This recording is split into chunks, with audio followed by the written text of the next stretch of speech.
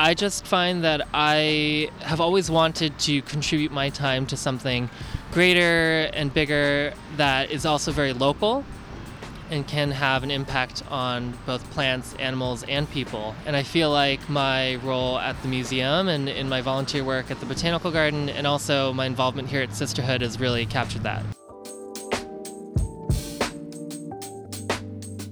That was Tim Wong, another volunteer at Sisterhood Gardens. I'm Jeff, and this is Storied San Francisco. In this podcast, we get to know Tim. Born and raised on the peninsula, Tim would visit the city a lot as a kid to see his grandparents. After college in San Diego, he volunteered at the California Academy of Sciences, where he works today. Tim talks about the OMI community that he lives in, just up the block from Sisterhood. He values community and weaves that together with his love of plants and animals. Here's Tim. My name's Tim Wong, and I'm a biologist at a science museum, and I take care of a tropical plant collection in a 4-story rainforest, in addition to taking care of a variety of different animals, including fish, penguins, and butterflies. Wow. Yeah. That's all. Yeah, I know, it's a lot. But we'll dig into that later. Yeah, but sure. Yeah. Here at Sisterhood Gardens, I've been part of Sisterhood since 2016 when I moved to San Francisco County, and I've been a volunteer and steering committee member here at the garden, really helping the garden with managing the plant collection, helping them shape up the garden plan, and helping to decide like what things we should try out that are good for pollinators, but also plants that people use here at the garden. Mm-hmm. How'd you find out about Sisterhood? I actually found out about Sisterhood from Jamie. Okay. Jamie was a friend that I met and made through Instagram with a bunch of other plant enthusiasts and professionals. And she got me interested in Sisterhood a long time ago, before I even lived in the county. And so when I moved here, and in particular moved to the same block as our community garden, I wanted to be involved. Yeah. So you didn't necessarily move here for the garden? Not really, but as you know, in SF, land comes at a premium, and access to outdoor space is so valuable, and so naturally moving to this part of the city and to the same block as the community garden, I wanted to get involved as soon as I moved here, and I definitely did, and I've been only becoming more involved ever since I've been living here. Got it. Okay, now if you are willing, I would love to go back into your story, your life, where you're from, who are your parents, who are your ancestors, like anything that you can dig up for us. I'm a California native. I grew up in the Bay Area in San Mateo County. Okay. And I first really got connected to plants because I was fortunate to grow up in a place that had a lot of native butterflies that would visit different kinds of native plants that were growing in our backyard and around our neighborhood. Can I ask where in San Mateo County? Hillsborough. Okay. Yeah, right by the Flintstone House, actually. Oh, yeah. Yeah. Good Which landmark. is still there, thank God. Yeah, and so, watching that relationship between butterflies and plants really got me more interested in knowing, wanting to know more about, what is that plant they're visiting, or what plant do they need to complete their life cycle? Was that happening at a young age for you, or? Yeah, it started probably in elementary school that I was fascinated about that relationship, and it really just snowballed into wanting to know more about different kinds of plants, different families of plants that are great cut flowers, tropical plants. And so I've been very fortunate to kind of dabble into different groups of plants with different purposes in different parts of my volunteer and also professional life. Growing up not far from San Francisco, because this is a show about San Francisco, what are some of your earliest memories of the city? Like when, coming here, what were you doing? Yeah. What was it like? Well, it's kind of funny. My grandparents live in the Sunset, and so we were here in the city all the time visiting them. In addition to that, our elementary school would take us to the California Academy of Sciences at the original building for field trips all the time. So my memories of San Francisco were often either visiting my grandparents or actually going to Golden Gate Park to visit the museum. Not a bad way to grow up. Yeah, exactly. So really fun to still be working at an institution that inspired me when I was younger. Yeah. Was it a big deal to come up here or from where you lived when you were a kid? Not so much. I mean, we were pretty much in the city almost every weekend. Oh, because of your grandparents, mostly. Yeah. What other kinds of things would you do when you came here? Like, did you go to Fisherman's Wharf? Did you go to Chinatown? Candlestick? Like, what kind of things were you doing? Oh, we did a couple different things. We would definitely go out to eat a lot. You want to name drop some restaurants? Man. I love that stuff. There was a lot of restaurants I can't quite remember the names of, but they're really good. Yeah. Well, and also you can't tell everyone about them. Yeah. If they're still around, we can't tell everyone. And we definitely spent a lot of time around Golden Gate Park. Yeah. So more in the on the west side of the city. Yeah. Okay. Like, how old are you? When did you grow up? Oh, yeah. I'm 33. Okay, so you grew up in the 90s, 2000s, right? Yeah. Mm-hmm. Yeah. Okay. Did you ever, like, as a young person, did you ever envision yourself living here? I wasn't really sure. I actually went to college in San Diego, at UC San Diego, where I studied environmental systems, ecology, behavior, and evolution. And I also... Was that one major? Yeah. Oh, God. Okay. Wow, yeah. I thought there was like three different majors. And then I also did a minor in marine science, and I was really kind of aiming more to be a marine biologist, which, that could take you anywhere in the world. Yeah. By the way, I was just in Maui and in February, and the whales were incredible. Oh, nice. I've never seen so many whales in my life. It was amazing. Yeah, so I found myself actually also inspired a lot by the ocean, and our college had an associated aquarium called the Birch Aquarium, and I put in a lot of time during my undergrad years actually volunteering for them in their animal care program, and so got a lot of hands-on experience taking care of aquariums and working with fish, and that really led me to my opportunity to volunteer at the California Academy of Sciences before I started working there. Okay. So were you still in college when you did the volunteer work, or I was still in college when I volunteered at the Birch Aquarium in San Diego, but once I graduated, I moved back to the Bay Area in San Mateo County and got involved with volunteering for the California Academy of Sciences. Yeah. Okay. Were you like, my dreams are kind of coming together? Was it how was that for you? I guess was this after they reopened, or yes, after they reopened the new building. Yeah, in some way, yes. I'm very motivated and driven by volunteer work and just doing things that I enjoy, but also I feel like contribute a lot. And so naturally, I'm not surprised that something that I pursued as a volunteer role became something that grew into a profession. Yeah, a career. Yeah, safe to say. Yeah, I think anyone who's been to the Cal Academy of Sciences since they reopened, especially, knows about the rainforest exhibit. It's kind of a big deal. It's really stunning. It's a really amazing place to start my day. I take care of all the tropical plants in the rainforest currently with a team of people, including some of the butterflies and the birds in there.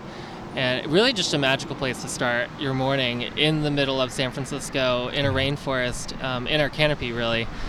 So I'm very thankful for that, and I've been doing that for a number of years. Yeah. In addition to taking care of some fish in our aquarium, so I get an opportunity to dive in our coral reef exhibit and some of our other large aquariums. Awesome. And then sometimes I finish my day helping to take care of our penguins and feeding and caring for our African penguin colony. Yes.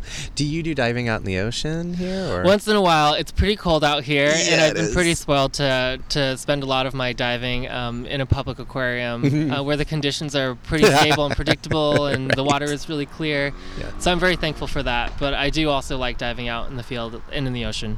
What kind of things have you seen out there? We were just talking yesterday. I don't dive, but some friends of mine do, and they haven't seen sharks, but there was some talk about sharks. Yeah, some of my favorite diving has actually been in different tropical regions around the world. I've really enjoyed places like Curacao and the Caribbean, Cozumel. I also really enjoyed diving. Cenotes and all that. I've done that before too in Mexico. I also really loved Palau, kind of in the Western Pacific. They have a really amazing respect for the ocean and still have a lot of bigger fish and bigger megafauna like manta rays and sharks because of their mindfulness. And it's truly spectacular to see the reefs and giant clams and all kinds of things that I had wanted to see in person after working at an aquarium. Yeah. How does all that stuff, like what do you see when you dive here? Oh, here it is like great kelp forest. You could run into seals, sea lions, sea otters, a lot of amazing invertebrates, giant sea anemones, sea stars of all kinds, so rockfish, a lot of really amazing things out here. And I should probably dive here in California more often. I just realized as I was asking that question, I'm like, we've been doing this podcast for almost 5 years and we haven't talked with anyone about diving here. We haven't gone underwater. So thank you for sharing. No worries. That's cool. Can you speak to, both with your work at the museum and here, the sense of community, the sense of education, because obviously I definitely that's what the museum serves, that purpose, but then it's also a community, and this is a community, and it's all around the natural world. It's that's the topic, is the natural world. So can you speak to any of that, and I guess your attraction to that kind of work? Yeah, it's definitely been somewhere I've been attracted to. Pretty much in every opportunity I've sought out, either for work or for just how I spend my free time, has been focused on that. I also had a number of years I volunteered for the San Francisco Botanical Garden in their California native plant collection. Awesome. And I just find that I have always wanted to contribute my time to something greater and bigger that is also very local and can have an impact on both plants, animals, and people. And I feel like my role at the museum and in my volunteer work at the Botanical Garden, and also my involvement here at Sisterhood, has really captured that. Let's talk a little bit more about growing up in, is it fair to say, like suburbs, and then moving to the city? What was that like for you? Was it? I always wanted to live in the city, I think, especially after college when I moved back to the Bay Area and I was still living in the suburbs. And, since I worked in the city and had a lot of friends that lived here, it was an experience I was looking forward to. And I've really found that no matter where you live in the city, your experience is really shaped by how much you put into your community, where you live, how you treat your neighbors, and how you contribute to your immediate surroundings and the people that live there. So for me, I've been so fortunate to live right on the same block as Sisterhood, being able to meet my neighbors and really feel like I'm contributing on a very local level. And I think that I would love to encourage more people to also do that. Absolutely. Well said. The thing I'd love to end on, our theme this season is We're Still Here. We started this season in the pandemic, so it's like, and even going back before that, a lot of displacement historically, including the founding of the city taking it from the native people who lived here. But anyway, more recently, especially with the pandemic and the people who chose to leave, the people who were forced to leave, and a sentiment that I think is pretty widely shared that, like, what is happening to San Francisco. Right. I think despite a lot of those things, it's like, no, there's still a lot of us here who care about it and who want to contribute to it. So what does it mean to you? Oh, yeah, I think incredibly so. When the pandemic first started, for us here at Sisterhood, we weren't really sure what was going to happen, and we really relied a lot on volunteers to help us out with different garden projects. And were you able to still come here during the beginning? Yeah, okay. What's so nice about being part of Sisterhood is we're an outdoor public garden space, and so it was actually one of the few places that people felt comfortable, still interacting with their neighbors or friends in a safe outdoor setting. And actually, surprisingly, the pandemic really, spurred a lot of our projects and a lot of our improvements, and the garden actually became more alive, I think, during this time, as people really sought out spending time outside and wanting to learn about gardening. And so nature is one of the winners of the pandemic. I think so. You're totally right. And so in some ways, I think we've really thrived and have grown the most during the past couple years. What does it mean to you, though, to still be here? Like, in not only the garden, but you and the city and how everything fits together, and what kind of city, we can be. Yeah. Well, I think, as someone that grew up in the Bay Area and works in the city and contributes to something like Sisterhood, this is really home, and this is where I feel like I belong. And want others to feel like they're welcomed here and not be afraid to contribute and get to know your neighbors and continue building that sense of community in whatever way, shape, or form people have the ability to do. So I think very much that the garden is such a big part of that.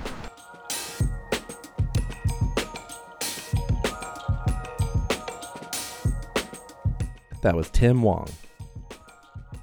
On the next episode of Storied San Francisco, we'll take a break from the City Gardens series as we revisit with Mason J. Mason was on the podcast back in Season 1 as part of our first Reimagine event. Episode 43 with Mason drops next Tuesday wherever you listen to podcasts. Music for the podcast was produced, performed, and curated by Otis McDonald. Original photography is by Michelle Kilfeather. Aaron Lim of Bitch Talk Podcast is our contributing producer.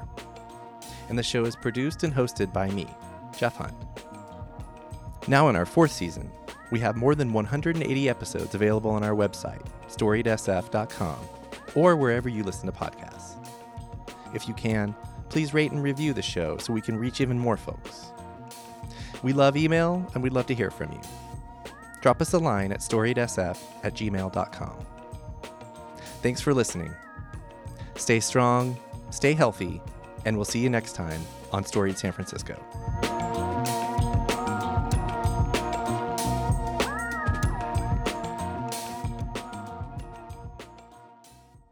This podcast is a proud member of the BFF.FM podcast network. Learn more at podcasts.bff.fm. BFF.FM, best frequencies forever.